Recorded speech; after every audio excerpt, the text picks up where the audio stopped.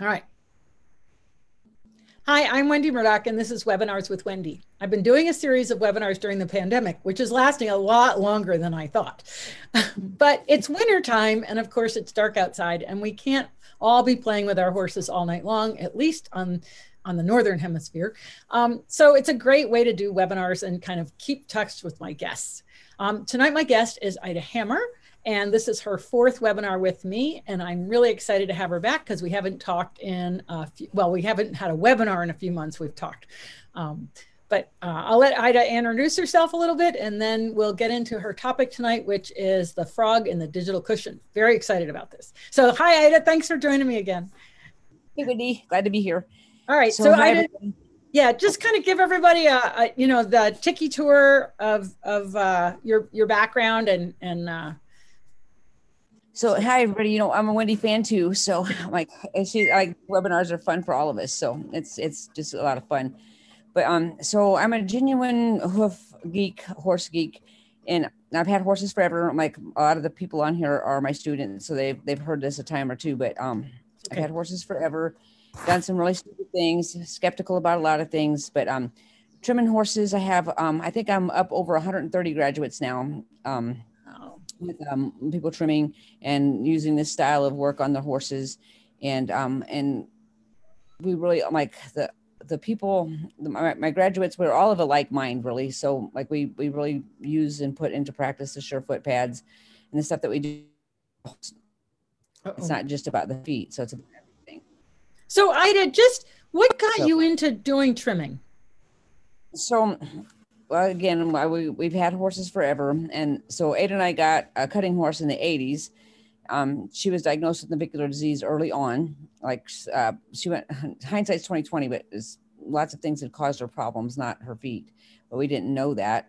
And so she got diagnosed with navicular disease between the age of 4 and 5. And we did everything that they told us to do with her. I'm like, we did the heart bar shoes and isoxaprine, and I can't let my dogs see that because they'll be up here in the in the camera. Well, he was the one making noise, and he will probably make noise during this webinar because he wants something like chicken. So just so you know, if you hear Yacht crying, it's Buster, the dash cam cat. Okay. Oh, this could get interesting. He meows and our dogs will bark. So they're going to have their own webinar. So we did everything that they told us to do with Seeker, like with heart bar shoes. I had Farrier Science Text. We did everything, isoxaprine, and she never really got better. Ada worked for the vet, and he said, she's your $1 million horse. So we just chalked it up to that's what happens. Well, anybody that knows or has talked to me at all knows that Ada always buys pretty horses. They don't have to be sound or sane, but they can be pretty. So, so she picked out a really pretty blue roan, who is an amazing horse. But we didn't do a vet check, anything that would make any sense at all. So we got her. And so first off, we went for our trail ride like probably 2 weeks after we got her. And they didn't really tell us that she pulled back. So we just had her hitched up to the hitching rail. Ada was getting ready. She's like pulling back, throwing herself on the ground, making these Mustangy bellowing noises. And so Ada goes, I don't think I want that horse. You can have her. So I'll take her. So I'm like, I personally have lots of pretty horses now. so unfortunately, but she didn't pull back. If she was bellowing, that was kind of a really. She's got a temper. She's a temper little horse, but so I took her, and I'm like, and her name is Bobby. We nicknamed her the Bobbinator because that's kind of her personality. But so I spent a week at the Pirelli Center in Florida with her, and we did some really cool things. We were like getting ready to do some bridleless riding and some really neat, fun things. And then when we came back home, she was 3-legged lame. Just it seemed like out of the blue. So hindsight's 2020. There's a lot of things that were incorporated into what had happened with that, but you only see the surface things when you're not digging deeper, which like we've learned to dig deeper. And I always tell my people to dig deeper. But so we took her to the University of Illinois, and she has a scar on her left hip, which she was very reactive to. She's had that since she was a youth. And, but they kept telling us that she was lame on her right front. Well, they did radiographs, and they found a large bone spur on her navicular bone. And so, we didn't get a vet check, and she was fine up until this point and all this kind of stuff. And she was only 6 at the time. And so they started writing with their regular stuff where they're like, oh, you gotta you gotta do heart bar shoes and wedge pads and isoxaprine. And we really suggest a neurectomy for her because she's so bad. And Ada's like, well, we did that with the first horse and nothing ever happened that was supposed to. So she said, either find a better way, or, well, she started off with either put her to sleep now. I'm like, no, I'm not putting her to sleep because she's a pretty awesome horse, or find her another home. Well, if you came to our house, we have 10 horses here. No, nothing ever leaves. Hotel California. Yeah. Yeah, it is. That's why I tell people, it's like, you're like, you can come anytime you want, but you can't ever leave. But so she said, or find a better way. And so I did. And that's when I joined the AANHCP, and I started getting my hoof education with them. And then as that branched off, I stayed with the American Hoof Association. I've taught classes for the AANHCP. And AA, American Association of... Back in the day, it used to be American Association of Natural Hoof Care Practitioners. It stands for something else now because he's changed it, but that's what it was back in the day. Pete Ramey was there and that kind of stuff. And some of the stuff went south and it separated off. I was with the American Hoof Association until it folded last year. Oh. And then, so I taught for the AANHCP. And so I just continued to, for a while, I just continued to do horse owner classes because people don't have to be a full-time trimmer to learn about their hooves. And honestly, it's like I have lots of horse owners taking care of their horses' feet because they know them better than anybody else. Yep. And they do. You know your horse. I'm like, you can see subtle changes. Because if you try to tell a professional, so say you, I want to use your horse Al, for example. Mm-hmm. But say Al comes in and he's not limping. Nothing is apparently wrong as far as like physically being able to see something. He's not limping. He's not seemingly in pain, but his demeanor is not the same. And so trying to explain that to another professional, say, I don't know what's wrong with my horse, but he's just not right. It's much easier for you to detect something that's just off on your horse, even if it's just a little bit, and he might not be painful. So horse owners really, really embraced it. And so I taught lots of horse owners, but then just like most of the horse owners that come to the class, they get kind of addicted to this. And so that I just laugh. We do intros at every class and I ask them what their goals are and stuff. And somebody will always say, I'm just going to trim my own horses. And I'm like, I always tell them for now. Because it never fails. Because once the problem is the world is so used to seeing abnormality that they make it normal.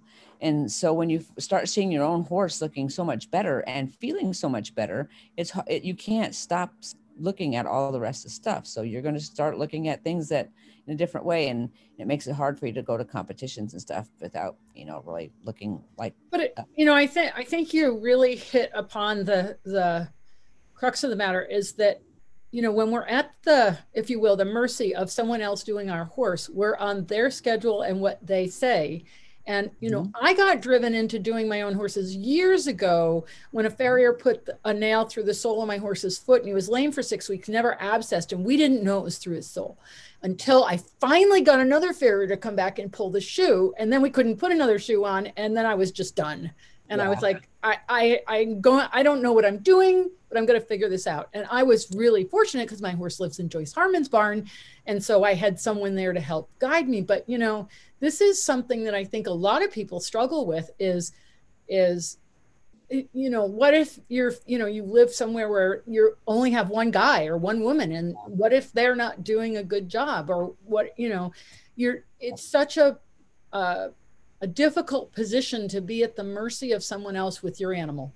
Yeah, it is. And it's scary. And it's like in back from the olden days with just depending on other people, your animal better than anybody else. And I'm just not much for depending on somebody else. We did that with our first horse, so I should go back to mention the fact that the first navicular horse, once I learned how to do things correctly, she was as sound as she's ever been. She died a sound horse at 29. So wow, that's awesome. For 14 years, we were spending lots of money trying to do the right thing, and it still wasn't the right thing.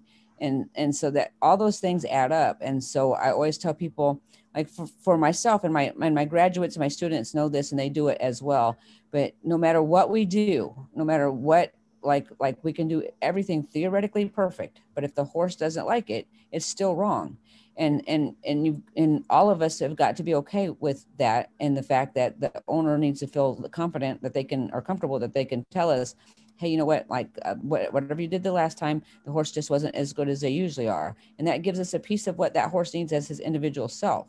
So, and that should be okay with anybody always. And like when people, like none of us get, none of my people get all beside themselves if somebody says, hey, you made my horse sore, because all of us do. I'm like, there's always little oopses that you're gonna do something that's not agreeable with the horse.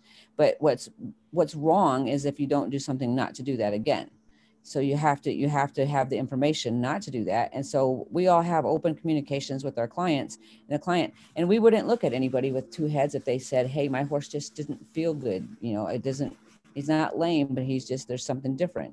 Right. And nobody in our group would look at that as weird. And Ida, don't you also think that in the past, I would say 10 years, and maybe you're going to say a different time frame, that we've had a lot more information about the foot become into the more common, into the body of knowledge that's available to people.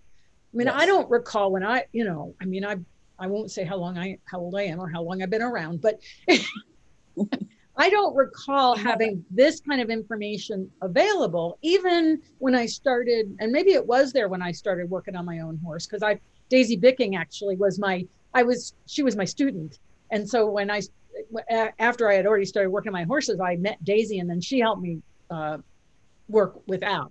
She got me started doing Al. But I had already been doing Andy for a while. But I think that it seems to me, and maybe it's just my perspective, that there's a lot more information available for people to learn about the foot. Yeah, there is. And I think it came about. And I don't mean this in a derogatory way, but I think for the longest time that horseshoeing was like horseshoeing or farriery was, it was a hardcore, like, big time male occupation thing where, and I'm not saying that's a bad thing, but so it was just always accepted that, okay, they're going to take care of like blacksmithery. I'm like, that comes from ages ago, not just anytime soon. So then, no one, we just always thought it was left up to the mechanics of it, as far as like the iron and on that kind of thing. And like, and I fell into that, trusting like horseshoers all of my early life. It's like, that's what we did. We did race horses and stuff, and you just did that. And so there was textbooks out at the time, and I'm like, and I got those. I bought like trying to help our first horse, but the problem is it was stuck. It was a science that was stuck because nothing ever changed. And then when you have a huge community, I'm like, and the horse world's funny like that anyways, but if you have a huge community of people that have always done it this way, to get them to look outside of the box and be a pioneer is hard. So you're right. So, like I have to, even though like Jamie Jackson was the one I started with him, and he was a pioneer. I'm like, in those guys that they start that does something out of the box, so that just enough information to get all of us addicted to it, to where that we know that there's more information. It just opens the door for us. Because back when I started, it's like, I'm like, it was so funny because it's like, I was the only woman around doing it. It was still a bunch of male farriers, and they're like, oh, it'll pass. It's a fad. And they just thought I was a hippie. And, but then what happens is then we all get addicted to it. And then we get hooked up with like Dr. Bowker and Dr. Taylor and Mike and Pete Ramey, all those guys that have they're pioneers, and they're progressive pioneers that like say, hey, this is the way it's always been done. But like, what if we do just one thing different? What if we do this different? And then, so then we start gaining knowledge, and over the past, 16 to 18 years, it's unbelievable how much more like, and because of that, I really believe because of that, horseshoeing, progressive horseshoers have gotten better because, I had read a post from a horseshoer just not that long ago on Facebook. He was talking about the differences between barefoot trimmers and horseshoers. And he said it comes to his attention, and he's a longtime horseshoer, but it came to his attention that the barefoot people seem to pay more of attention to the whole horse, whereas the old school farriers were paying more attention to how to wield the best iron. And so he said, it's time for us to like step out of our box and, you know, get with the whole horse. So piece by piece, I'm like, even though it was really offset in the beginning, I'm like, I think we've made huge gains. It certainly seems that way. And I, you know, I think it's been, to me, it seems like the past 20 years is when this has really started to change and really, and now it's like a ball rolling downhill. It's picking up steam. Yeah, because now I can remember, and I still kind of laugh about this in a way, because back when I first started with the barefoot stuff and the natural hoof care, you know, Pete Ramey always talked about subclinical laminitis, and like, and you know, Bob Barker knew that, and Deb Taylor knew that, and she talked about it. And like, we talked about it all the time, subclinical laminitis, but it was never, you know, when you said that to most regional veterinarians, they're like, looked at you like you had two heads. But then just recently, and like, and this is like, oh gosh, they were talking about subclinical laminitis as early as 2004 or 5. And but it wasn't really published in the medical journals, I think, and I don't know the date for sure, but I'm pretty sure it wasn't published in the medical journals, the veterinary journals, until like maybe 2012 or 13. I'm like, wow. It took them that long to actually embrace the fact that there is a subclinical laminitis. But it's hard to, you know, it's in the last 10 years, I think it's doubled speed. Yeah, actually, because I mean, I've forgotten that I went to, I don't know if you know, Mark Plumley. He's out in Washington State. Gene Ovanek. I met Gene Ovanek in 1999 or 2000. Yeah. Because Mark Plumley was having what was called Soundfest. And they were, Mark and Gene were really good friends. And Diane Isbell was there, Dr. Isbell. I got to get her on. She's agreed. I got to get her to come. But, you know, that's, I hate to think how many years ago that was, because it feels like it's a lot shorter. But that's 30 years. That's 30 years of bringing forward change. And it's only seems like in the past maybe 10 or so years that this whole movement is really catching steam, which is fabulous. I'm excited about it. I'm like, it's like the number of people coming to classes now. I'm like, I've had several veterinarians. I'm like, get on board. I'm like, I've got my first certified veterinarian practitioner in Uvalde, Texas, Dr. Tracy Colvin. And she's been amazing. And like, so it's really, I'm like, and I trim for several veterinarians as well, but it's just really picking up speed. It's awesome. All right. So now that we have talked about the industry as a whole, yeah, I think you have your laptop on your lap. I do. Okay. So it just gets a little unsteady and I have to put the cat out because he's going to, so you get your PowerPoint started. I'll get the cat. Okay.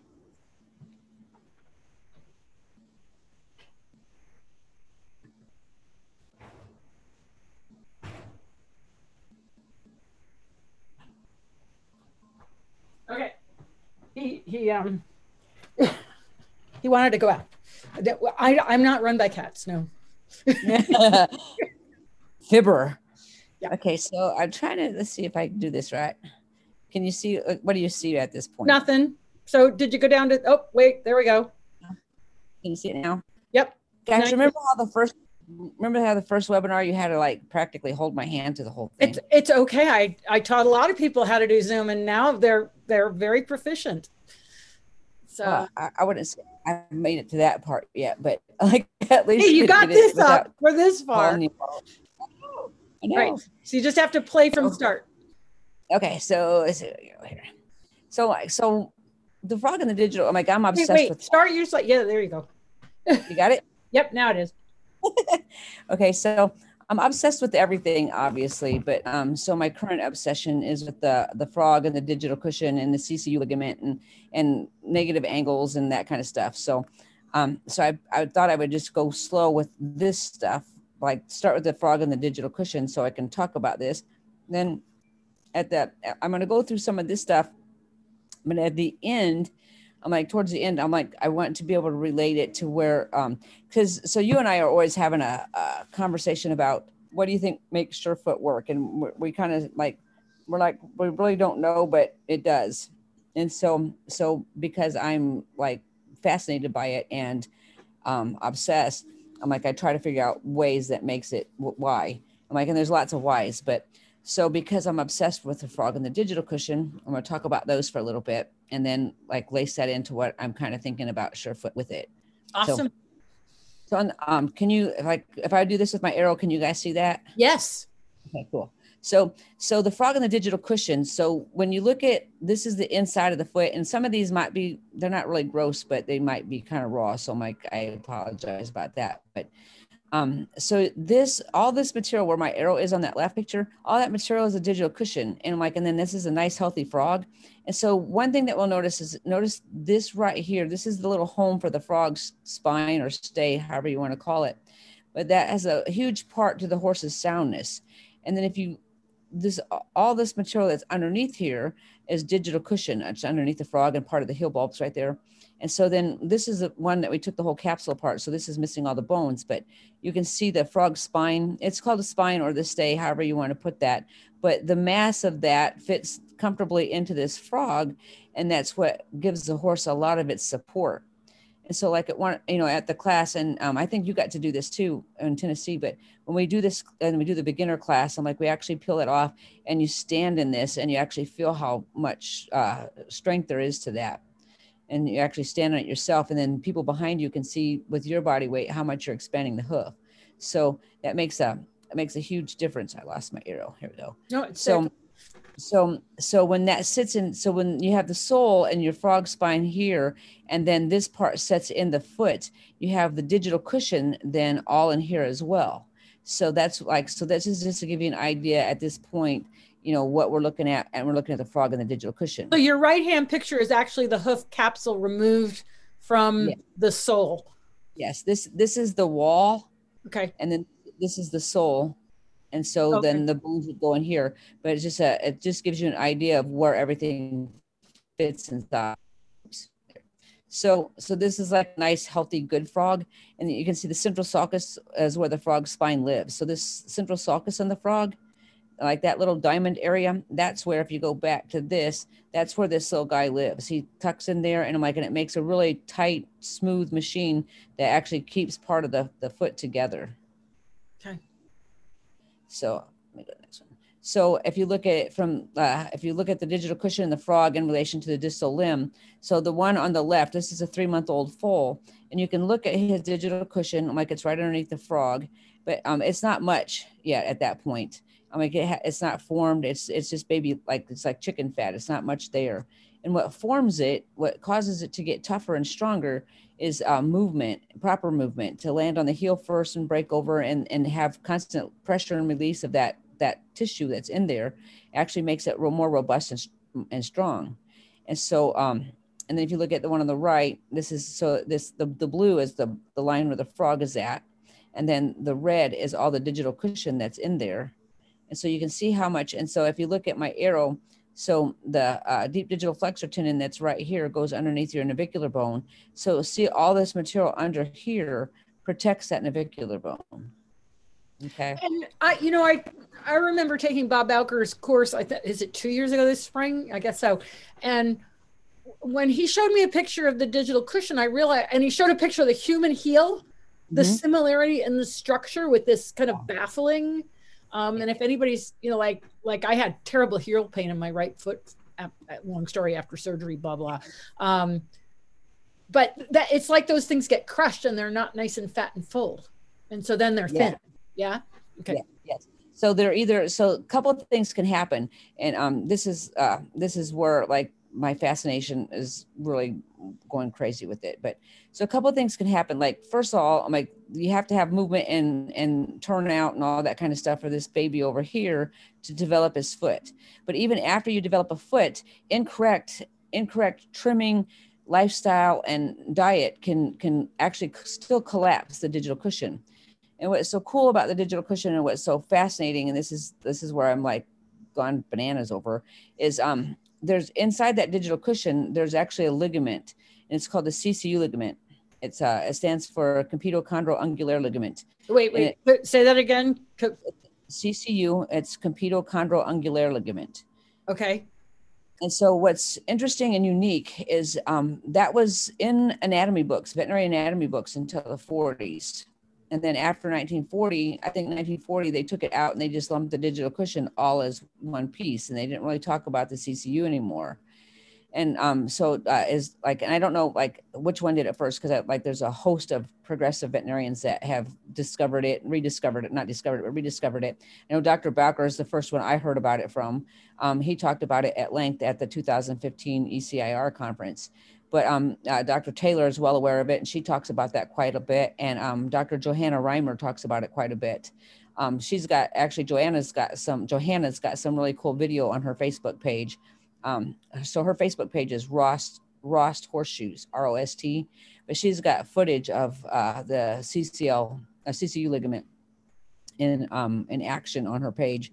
And so that's what gave us the idea for our advanced professionals class that we did in Texas, as we dissected feet and actually then looked at the ligament, and we looked at it under lights. I've got some pictures of it on here tonight, but oh, cool. So it's really, so when you think about this, and Dr. Bowker described it as this hammock, it's like a hammock system that goes from ungular cartilage, from collateral cartilage to collateral cartilage in the foot. And so if you think about how it really makes good sense, because if you just have a fibrous tissue that's underneath the foot with really no structure base to it, it really doesn't have a lot. There's not really nothing to hold it together. It just would be squishy and doing all of its thing. But if you add these ligaments that go through there that actually hold it like a netting, it makes more sense when that attaches to the cartilages on each side. So then you can start to really put in your mind together the suspensory apparatus that holds the whole back part of the palmar or plantar part of the foot in place, and protects the DDFT and the navicular bone. And it's crazy cool what you do. But then, so like the horses that have had good digital cushion, and then you find that they're starting to have problems, a lot of those horses, that happens because either A, they've gotten too long of toes, which shifts the sense of balance from the center of rotation to where more of it, like you go to an abnormally amount in front of the center of rotation, which puts unusual pressure on the back, and it starts to like, there's too much weight on the digital cushion and the CCU ligament, because then it starts to break it down. So it never gets a break. The whole idea is pressure and release, not constant pressure. So that's part A to it. And then you'll get other times that will weaken it, is because they'll put, like, I kind of laugh because Dr. Bowker calls them peripherally loading devices. But I'm like, if you put a horseshoe on a foot that does not allow them to have frog contact, then you start losing the stimuli to actually keep that into a healthy mechanism too. So you can lose your digital cushion, and your like everything starts to go south, because then your heel bulbs start to prolapse and they go out backwards, and then you have no structure to the back part of your foot whatsoever. Any questions about that so far? Okay. I don't think so. Okay. Nobody's asked one. If you have a question, put it in the Q&A or the chat. That's how I handle them. Okay. So I'm like, so we took this picture at our advanced professionals class. I'm like, it was just thawing out. So I'm like, it was a perfect picture. I'm like, these are just really thin sagittal slices. And I'm like, and I put a note on this one, because this horse was laminitic at death. You can see the lamina where my arrow is not correct. I'm like, it's pulling away. But when you look at it, when we start a thought, you can see all I like this picture just to kind of give you an idea of the blood feed to the foot, because it kind of stopped it froze the blood in place. And so you can see how that's feeding the foot, and you can see some of the vascularity that's feeding the cushion. So this is just another shot, but this one starts to this shot. You can actually start to see these fine little lines in here. That's in the digital cushion. Like, so when you start to look at that, and you're looking at how well webbed that is, and how supportive that is or can be if everything is right, then it just makes, like, because this is your DDFT here and your navicular bone. So if you can imagine these holding up your network of fiber cartilage in supporting this tendon as it's going into the coffin bone, and then the navicular bone, I'm like, and if you didn't have this, how much concussion you'd get on these very same apparatuses. And it's those little lines that I was talking about, those fibrous lines. That's exactly what the human heel design looks like, is with those little, I mean, it's fascinating, actually, the similarity. It is. Especially when I had heel pain, okay? Exactly. Well, exactly. So it's like, like it's really, it's like, it sucks to be us to have some of the same things that happens to the horses, but it's kind of good to know, because it's like when you have heel pain, you know how it changed your gait, you Yep. know how you'd place your foot, and then the more incorrectly that you walk because something hurts, the more something else hurts, and it can really give you a good wraparound about. Like when I just had my knee surgery, it's like, so like it's like the stifle in the horse. So I was like, everything that I did, I'm like, I was like conscious of what happens with the horses when they have stifle problems, and why that they don't like to go down hills, like just straight down the hill, because like it's relative to what we do. And then oddly enough, that when I had the surgery and it actually repaired it, I'm like, I had to teach myself not to limp, because Yeah. I had limped for so long. So like horses do the exact same thing. Even like if you have heel pain with if this is underdeveloped and you have heel pain and you finally get it developed and where it's good, sometimes you have to help them. You taught me that about my frozen shoulder. So you have to teach them as well not to limp, because like it's hard It's a ingrained. habit. You form the habit of limping, and then what is a habit? It's unconscious, right? And so you don't Yep. even know you're limping, and then somebody looks at you and goes, "You're limping," and you're like, "What? I am?" Because it's now a pattern of movement resulting from pain, even if the pain is gone. Yep. And horses and people have habit patterns, and they have huge amount of cerebellum dedicated to habitual, patterns of movement, which is how Yep. they're designed. So yeah, we have to rehab them both. We have a question. I think it's a good time to ask it. It says, "What are the chances of rehabbing prolapsed digital cushion and collateral cartilages after a lifetime of shoes and now caudal failure?" So just in the last 2 years, we went down with Deb Taylor, a lot of us did, and was working with the former hoof molds and using some polymer to polyurethane to actually rebuild the structure of the foot. And like out of all things that we've used, it's been pretty successful. So the glue on shoes were helping, like before we knew about the former hoof molds that they make. Before that, we were using glue on shoes and we was making progress, but it doesn't do the same as like what the former hoof program does, because the former hoof program actually pushes the prolapse back underneath where it goes and holds it there, so it can be supported while it's developing. So my glass is always like 3/4 full. So it would have to be like, we've had good luck rehabbing horses that the MRI and their vet reports was like an inch thick of all the doom and gloom, and their back, that like one in particular just recently was like he was cleared sound to go back to work. Wow. And And so Dr. Belker always talks about the mix. I think it's mixoid material that's in that digital cushion that's just waiting. It's like stem cells, just waiting to be woken up. it is. It's crazy, and it just needs a little help. And so you just like, the biggest thing is to be able to support it, but yet stimulate it.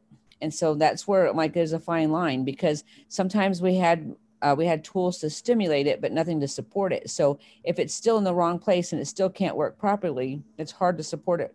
It's hard to stimulate it correctly.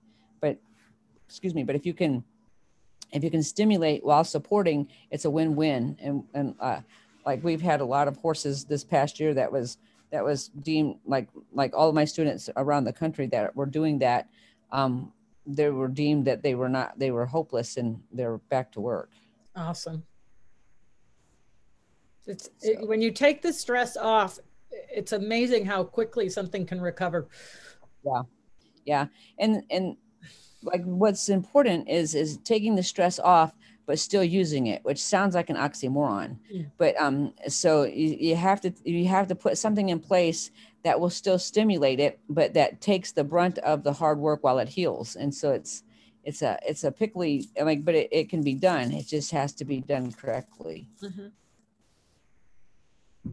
So this is one of my favorite pictures. So we did. So you can actually put this. What we did. This is like an eighth of an inch slice, a sagittal slice, and then we put a flashlight underneath it, so you can actually see like right through the digital cushion. This is looking through it, so you can see these little fine little ligament lines, and then that's the DDFT there in the navicular bone. But we do all kinds of experiments at our professionals class, and so we did this. So now I had told you about it, but I don't think I had showed it to you. So I don't think I No, did. that's really cool. So this is a quote from Dr. Bowker. And so I took this out of one of his research papers because I'm always trying to wrap my head around what is it about the Surefoot pad that works. So we've looked at the structure of the foot, and we looked at the structure of the digital cushion and the frog and when it's weighted. So when one of the things he says is different parts of the foot will be loaded during each phase of the limb and the stride, and then from the initial ground contact. But then I'm going to go fast forward a little bit to the lame horse. The normal sequence pattern of movement may potentially be altered, resulting in different receptors being activated. So this is where I went back about to develop the digital cushion, is if you have a lame horse, they're going to alter their gait, which will alter what is getting perceived as receptors. So because they're not going to land on the same foot, just like you didn't want to land on your heel when you had heel pain. Mm-hmm. So if you could offer that to the horse and let them do that, that helps them develop it. But so then when I wanted to bring that back to the Surefoot pads, so these are just examples. And so if you think about the receptors that he's talking about in the foot, and there's several receptors, I didn't quote all those down or write those all down for today, but there's several receptors that do all different things in the foot. And there's a huge amount of receptors in the back part of the foot. And this horse, this isn't the same horse as Playboy. Playboy is just showing off because he's pretty. But but this is a different horse. This horse chose to place his foot there. And so if a horse has heel pain, which and this is almost probably 100%, I'd say at least 99.9% true. If my internet connection's having problems. You guys hear me okay? No, you're still good. You're still good. Okay. It just had a little warning that went across there. But the cool part is if you look at this horse, he's choosing to put his heel on that. So it's a pressure related stimuli for the receptors. And then I've got another quote from Dr. Bowker, exactly what's happening when that's happening. So I'm gonna fast forward a few slides and I'll come back. Okay. Let me go. Okay, so this one. So this is the part this is where it makes me think this is what's happening with the Surefoot. So substance P binds to the tachykinin receptors of the endothelial lining of the microvessels in the palmar foot. So what that's meaning is it to the linings of the palmar foot. So that horse that was putting its foot on the Surefoot pad as it was, he's choosing to put pressure, but the right kind of pressure on the back part of his foot. As he's doing that, it's acting on the tachykinin receptors of the microvessels in the palmar foot. So doing that causes the release of nitric oxide. And by doing that, then the small molecule has the potent effect on small vessels and dilating them to provide more cushion support for the caudal foot. So the horse would have heel pain, or even he could have more than just heel pain, but he chooses to put his foot or heel on the pad. That stimulates substance P to stimulate the receptors that's going to cause the release of nitric oxide. The nitric oxide has the effect on the small blood vessels in the foot. And then by dilating them, you provide more cushion support for the caudal foot, energy dissipation, more perfusion in the foot.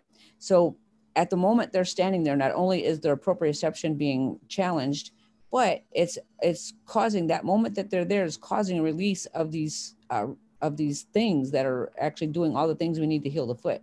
I'm kind of babbling, but I get excited about it. Sorry. Yeah, no, that's just really cool because I haven't read this piece of Bowker's work, so that's just really cool. So at least when horses compared to standing on hard surfaces, at other times, the neurotransmitters can promote the health and the well-being of the immunosystem. So not only when they stand on the Surefoot pads, is it possible that they're stimulating the substance P, starting this chain of events that creates more nitric oxide. Not only are they doing that, but that's actually helping them with their immunosystem by increasing the manufacture of the proteins and immunoglobulins and et cetera. Wow. So, and it's stuff that you can't actually see happening, but you can feel happening. And I know that sounds ridiculous, but this is why without fail, people that have laminated horses or foundered horses, I want them to be standing on the Surefoot pads. And you and I had talked about that before. And, part of it is we know it works. We don't know how it works. So I have to know more about why it works. So we just know it does. And I'm sure there's not just this reason why, but this is a huge piece for me to put it together because of the stimulation that's happening as they're standing there.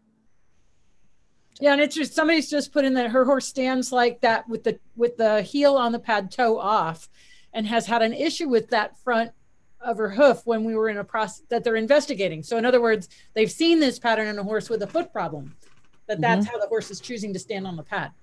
Yeah, it's crazy because I'm like, if you give them a choice about the Surefoot pads, they'll pick where they need to, they'll pick where they need to put it. And it's not always just about their feet. So I'm like, so I'm a foot geek, but I'm like, but they can have other problems in their body that maybe they do not need to do that part of their foot for whatever that reason, but they need to do something else for their body. But that's why I broke it down, because I'm like, I could go on for hours about all the things that I see. But so if I break it down to the frog and the digital cushion tonight, then I don't have to get all weirded out and just okay. Sounds good to me. So I'm gonna back up a few slides then.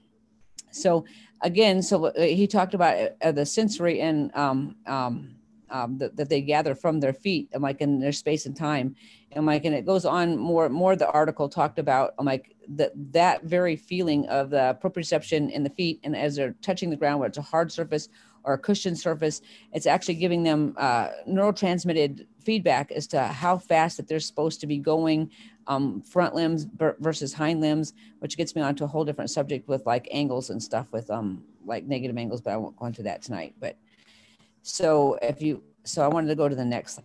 Sorry.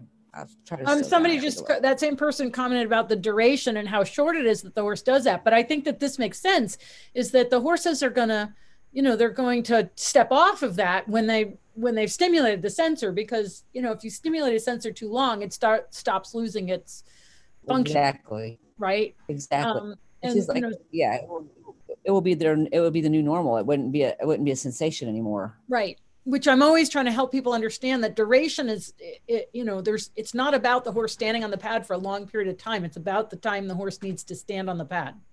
Yes. And it's, I'm like, and they'll change it up too, as far as like what they're doing and that kind of stuff.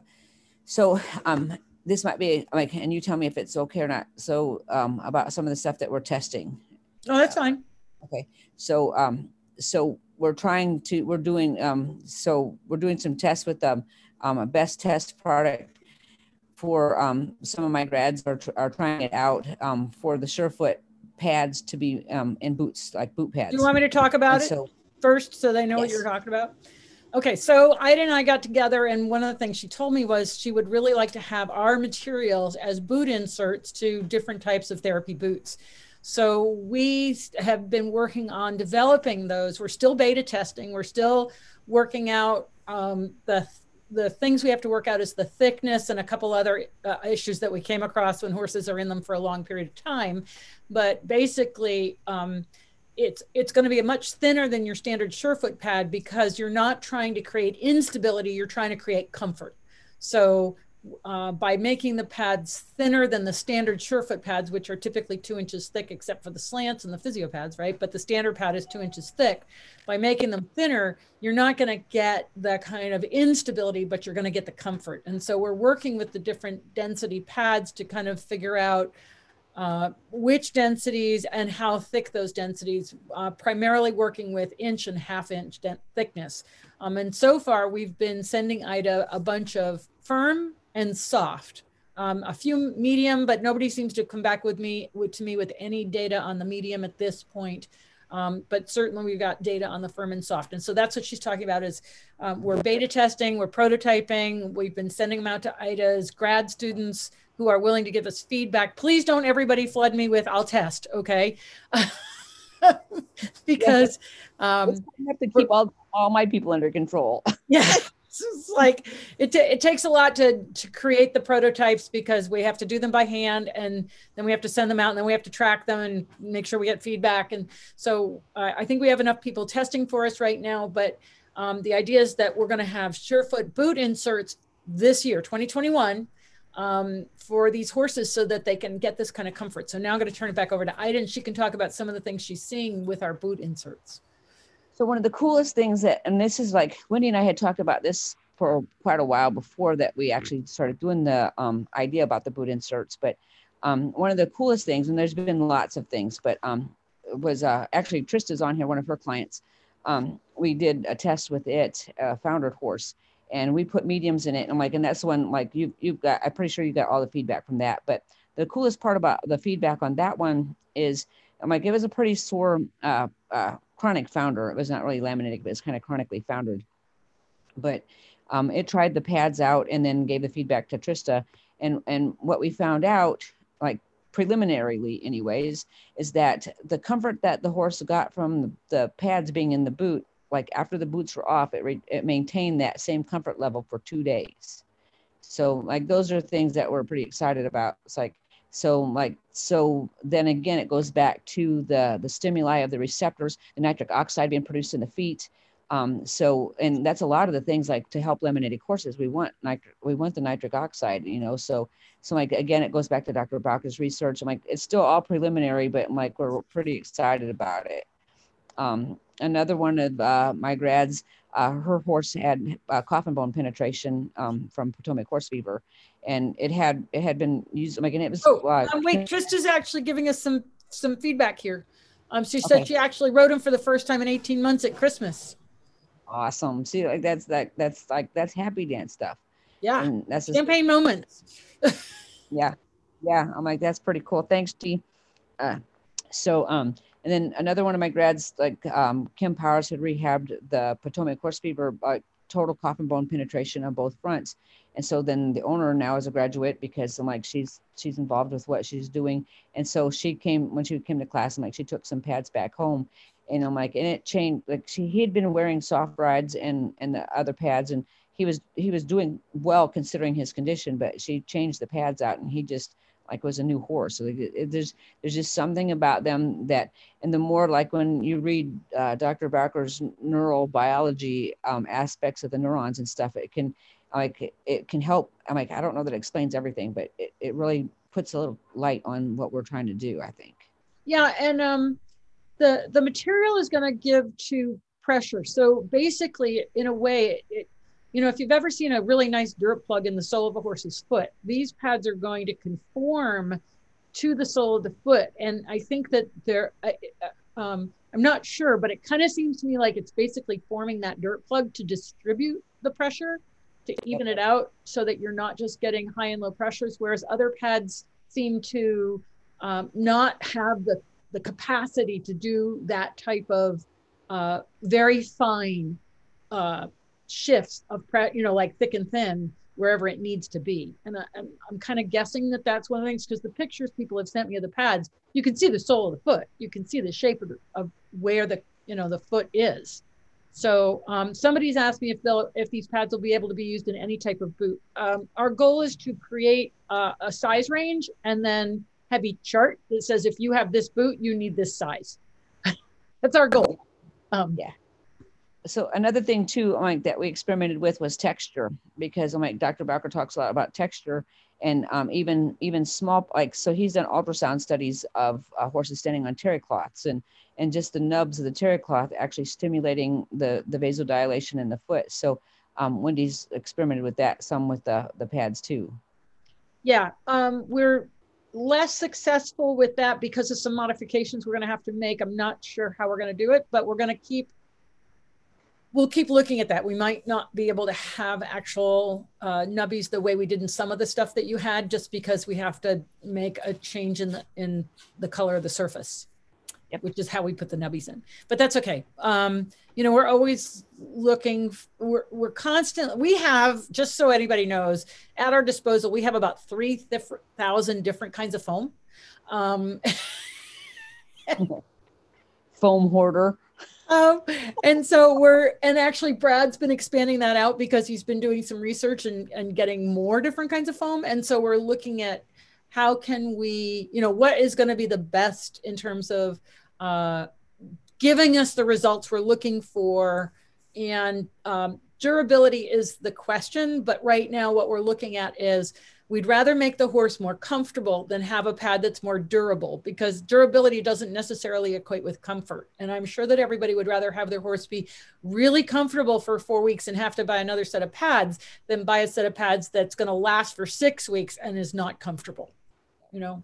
So those are all the factors that we're constantly playing with in this testing to come up with something that we think is going to work for the majority of horses. And that's, of course, always the goal, is to make the most number of horses comfortable. Awesome. Yep. It's challenging, you know, and it's just when you think we had this other idea and we thought, oh, we've got it totally worked out, it's working great, and we sent it off to be tested by a vet, and in 2 seconds it failed. And it failed because his surface was completely different than the ground surface that we were working on, and we hadn't taken that into our equation, right? So you know, we thought we had this other, not the boot inserts, but this other thing that's awesome as can be. But, you know, until you actually send it out into the field and find out what's going to happen, you can have the best product in the world in your own barn. Well, yeah, it has to start somewhere. Yeah. Well, like you and I will need to visit, because I have another feedback from Dr. Colvin in Texas about the X-ray blocks. Oh, yeah. Yeah, So, we're still waiting on our physiograph blocks, the ones with the PhysioPad built right into it. But I'm hoping that's the next thing they're going to ship to me. Okay. Well, one thing we got to get is we got to get like a little groove in the surface. I'll talk more, but yeah, we'll talk about it. No, yeah. I think I know what you're talking about. Yep. Yep. And then like one whole pad with the groove in the middle, so that they're both hind feet are on or hind or fronts, whichever the case, are in the same height. Okay, we can talk about that. Yep. Okay, so back just to more R&D. Yep. We've always got something to talk about. So this is a horse that was on. So it goes back to the sensory and like about what, like when they're picking up something from their feet. So whether the surefoot pads are stimulating something in the foot to help the foot, or if the foot is just basically like the initial reading, no matter how you look at it, is coming from the feet on the surefoot pads. I'm like, if there's something in the horse's back that needs to be, the horse is needing to be adjusted, but he's getting the feedback first, or he's taking in the information first from the feet. And then that's another thing that Debbie's and I do together with the hoof and neck connection, because there's direct pathways from the feet to each cervical spine and to the spinal cord. So they're still picking up. Like, and like if I get a chance, I'll send you the paper that I'm getting the stuff from Dr. Bowker too, because it puts everything in perspective. But the spinal cord is actually getting messages from the feet as they're standing on the surefoot pads. So this video is one of the ones that we took at the class that we had with you in Illinois. So it feels like a million years ago. Needed it though. Just ignore all the voices. Yeah. Okay. Oh. So you can start. You see that horse is just. Can you kill the sound on the video? I don't know how to. See on the right hand side. There you go. Just drop it right down. There we go. There. Because the video is not moving quite at speed.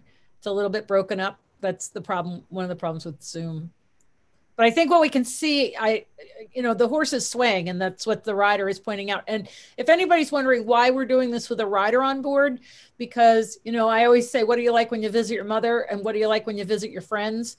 You change depending on the environment. So the environment of having tack and having a rider on your back, you're going to have a different pattern than if you're, really comfy and in your bedroom slippers and watching TV.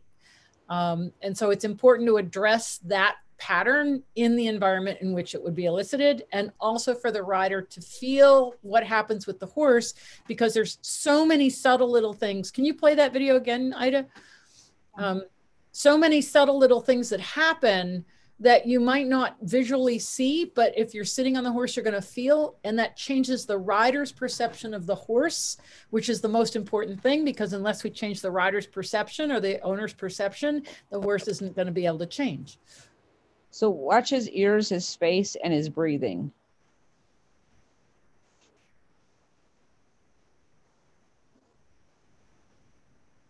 And there's rib cage movement.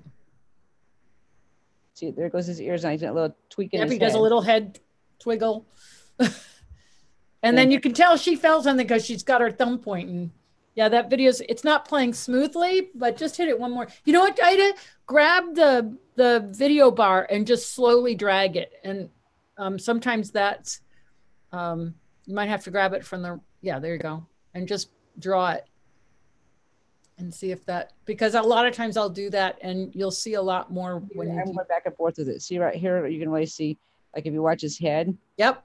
He sways left and then from right to left. Yep.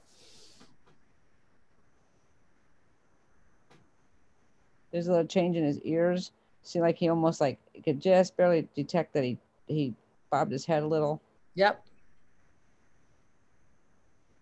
And you can see how his rib cage is more to the left, but it changes somewhere in here. It changes.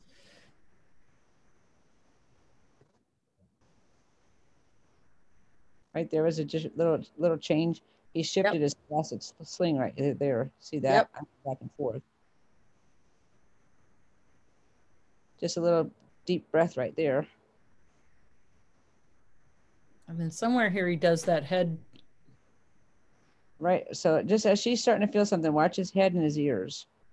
See his ears? Yep. And right here, he's like. Yeah, he does that little, and that's a very common thing to see, that little movement up at the top of the neck in the pole, C1, C2. Very common to see that. What's exciting about it is if you read those two quotes that Dr. Bowker talks about, and how that they perceive things through the proprioceptors and the different, like in that paper, he's got actually the whole hoof divided up into nerve endings and where they go and which nerves actually go to the central the spinal cord. And so if you take just that little piece of information and you have this horse that's standing on 2 surefoot pads on the front, and he's got the sand in the back, which he's used to, but he's feeling the difference in his environment and in his perception on the surefoot pads on the front. He's actually talking to his complete body through he starts off that he's receiving the information from his feet, and they are transferring the information throughout his body all the way to the spinal cord. Yeah, and we've seen so many different kinds of changes, but I've seen horses where, in fact, I'm thinking of one in particular whose pelvis was so unlevel, and he stood on hard pads under his back feet. It's all he wanted, but he stood on them really quiet for 5 minutes. And when he came back in the afternoon, his pelvis was level, and he just took that information and processed it. And, you have circuits, just like people, there are circuits that just reflects to the spinal cord and back down, right?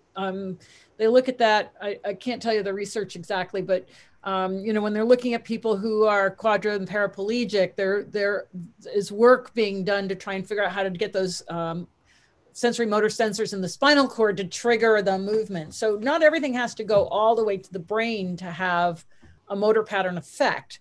But of course, the brain is coordinating and organizing everything. So, we could be affecting those, I've forgotten what they're called. Can you help me out? I don't remember. I know what you're talking about because it's in the paper. So I was into that paper because he talks about all of that, because there are some things that never enter into thought or at all, but they're I don't want to say reactions, but they're he had a name for them too. I don't remember. It's like movement generators or something like that. Yeah. It'll pop to me probably when we're done, but I'm sure. But yeah, so, I think one of the things that we have to marvel at is just how intricate this system is, whether it's a horse or a person, any mammal, is how unbelievably intricate it is and how exquisite it is in terms of not making mistakes. We make some mistakes once in a while. We miss a step or we bite our cheek or something like that. But the thousands and thousands and thousands of times we don't make mistakes, that the system is so well organized and so attuned. And then, if something gets only a tiny bit out of whack, it doesn't take a lot because it's so fine tuned, but a tiny bit out of whack, and it can start causing missteps or misorganizations. You think about walking down the stairs and you catch your toe and how you organize to stop yourself from falling. It's just amazing. But how many times have you gone down the stairs and not caught your toe? It's amazing. We are amazing. Horses are amazing. And I think that's one of the things, and why this is so fascinating, because as There's so many different levels that it's hitting, because, you know, one of the things that I've thought about, Ida, and maybe you have some input on it, but, you know, we get horses that are in boots, and the boots are, you know, pretty rigid. They're not very flexible. And yet we still see the same kind of effects as we see with unshod horses and shod horses. And a million times I get the question, you know, does it matter if they're shod or unshod? And the answer is no. They're still responding to Surefoot pads. So it has to be something much more global than that. You know. Yeah, I agree. And so going back, so like my original, so just like you guys know, I'm like, I had an opportunity to have one of these pads a long time ago, and I was a skeptic because I'm like, okay, how are these pads going to do this and that, and so then like, and this is my bullheaded self, and I'm like, this is bad me, and I'm already saying that right off because, but I had the pads and I watched the video, and the first video slide had a horse that had terrible feet. I'm like, he was in shoes. And like, and I'm already telling you, I'm a hard headed and sometimes not so smart about things. But like Wendy put him on the pads, and my first thing is like, what's the point? I'm like, if they just fix his feet, he wouldn't need the pads. So so sorry about that. But like, Right. I had to go through my motion of denying everything first. So then as I become more educated biomechanically for the whole horse and the intrinsic system and all that kind of stuff, like I realized that, you know, so it got brought up. I was at a Jillian Kreinring class, and she was talking about improving proprioceptors by walking your horses on mattresses. And I'm like, oh, that would be a really good thing for the Murdoch pads. I'm like, oh, why didn't I just like, you know, just stupid stuff. So I'm like, I called one day, I'm like, hey, I'm like, can I like check out your pads again? So all that blah, blah, blah. And just to say that my theory behind it works no matter what is because no matter what, okay, so say that there's a boot on the foot, and say that the horse is standing in the boot on the pad. Even in his boot on the pad, it still changes his reality. So like he is not changing, he's not, it doesn't feel to him like he's barefoot on the pad. Of his proprioceptors, because he's went from standing on his new constant of the boot, and then he's put it on a pad, which stimulates the proprioceptors because so like what you were saying earlier, it's like if you're in something all the time, it loses its sensation. So that's why these work no matter what, because it can be in a 2 foot tall boot for that matter, and that's the horse's normal, that's his everyday life.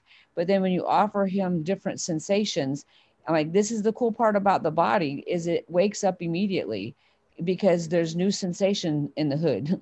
You know, like he's got his, and same with shoes. It's like, and the cool part, like getting over my bullheadedness about the shoes, the cool part about the pads and the horses with terrible feet in the shoes, not that all horses in shoes are terrible feet, but the like my early bullheaded self is like, these horses have got these like god awful apparatuses on their feet and they're on the pad, but the pads are forgiving. I'm like, so this horse that has had, like, if he's had a good shoe job or a bad shoe job, it doesn't make any difference which, but he's had that on his feet, and yet that's his normal. But then you put him on the pads and it changes his sensation. And the cool part to me about the horses is they change their sensation and they choose where to put their foot where they need the change. So the horse may put just his toe on the pad, or he might just put his heel on the pad, but the horse still knows where he would like the change. I'm like wherever he's at in his space and time, he would like a change, and that's he picks it. And there's something, you know, I've always tried to grapple my head around the fact that we've spent so much money on footing. I mean, you think about some of these arenas you've been in, right? Yeah. We spend so much money on footing, and yet, I mean, maybe it's because it's the same everywhere. All the footing is the same, and that's why we don't see this kind of change. Because, you know, I walk in with my little foam pad and I stick it under a horse's foot on this incredible footing, and voila, we get amazing changes. But I think it is the contrast. I think you're right about that. That's a huge part of it. I think so. Yep. Well, this is really cool, and it's really cool to see how you're tying together this whole idea of, I'll have to ask Dr. Bowker when he comes on about the nitrous oxide and the release of nitrous oxide and get his thoughts on that, because it's really interesting. I don't know if you saw the webinar I had the other day about CO2, So there's a treatment, and we're actually doing this with Al as an experiment, where you use a medical grade CO2. You put a bag on the leg. Dr. Harmon and Steve Macklin did the webinar. And then you fill it full of medical grade CO2. And the reason medical grade, because it doesn't have any impurities. You don't want to be sending impurities into your horse like mercury and crap like that, right? So it's medical grade CO2. But what that CO2 is doing is it's causing the body to respond by sending more oxygen to the area, because the nervous system is reporting, hey, there's too much CO2 here. So now we have to send oxygen, and then we get an increase in angiogenesis, or increase in blood vessels and blood flow, but increase in making new blood vessels. So, you know, in the same way, I'm wondering if the NO is another gaseous chemical that's causing a similar kind of thing as the CO2, is saying, hey, you need to send more oxygen down here. We need more because we have too high a level of this other thing. The body is so amazing, isn't it? So incredible. It's like, it's like a rabbit hole though, because it's like I haven't got to watch your CO2 guy yet. I'm like, I've been working, but I want to try to catch that this week. But all these things is every little piece, and then some of the things that we never knew what was happening, but it's just like, that's how I describe the pads. It's like, and that's why I'm on a quest to at least make, like, I have to make sense of things. So I love it. You can see things working, and I'm like, absolutely, I advocate them because I've seen them do awesome things, but my mind can't just let that go, because I'm like, okay, so now I have to understand why are they working? That's why I'm up to a number 146 webinars. Because really, when I started this, you know, it was like, okay, we have a pandemic. Now I can get a hold of people. And I've, you know, my big question's always been, how do you think this is working? And, you know, we've got lots of great ideas. I don't know that we'll ever have definitive answers, but we certainly have lots of great ideas, and we can see lots of different pieces falling together to help make sense of it. Because Ida, as you know, that was like my first thought was, how is this working? And I'm on a 9-year journey. We'll get something figured out, and we might not have everything figured out, but like we can come up with some pretty good theories. I've learned a lot about feet. Awesome. You know, in this process, and it's really great, and I've been able to share this with everybody else. So, all right, I think we'll wrap this up then, Ida. We good? Yep, that's my last slide, other than the quote I had already showed you guys. But I'm like, I'm good with you using the PowerPoint on the you know, with the. I think you record it anyway, so it'd be on there. Yeah, so it's on the recording. All right, just go ahead and unshare your screen, and we'll wrap this up. And if anybody has any questions, now's the time to ask. And just pop them in the chat or the Q&A. And if I don't get any questions, we'll just wrap it up. So, because it's getting late for me. You're gonna turn into a pumpkin. I'm just waking up. I need my beauty rest. In that case, I'm gonna have to sleep longer. All right. Well, thank you everybody for joining us, and thank you, Ida, for coming back. It's really great to see you. I missed not seeing you this past year in person, but hopefully soon that will change, and we'll be able to get together. And in the meantime, everybody, you can find this and all the other webinars on the Surefoot Equine YouTube channel. Please tell your friends where to find these videos, because our number one question is this recorded? And yes, they are all recorded. So just tell your friends they're recorded. Just go to the Surefoot Equine YouTube channel, subscribe. You'll get a notification with every webinar we post. And thank you so much. And we'll see you all later this week. Awesome. Thanks, Wendy. Right, thanks. Great to see you. Say hi to Ada for me. She's decided she goes say hi back. Okay. Bye. Yeah.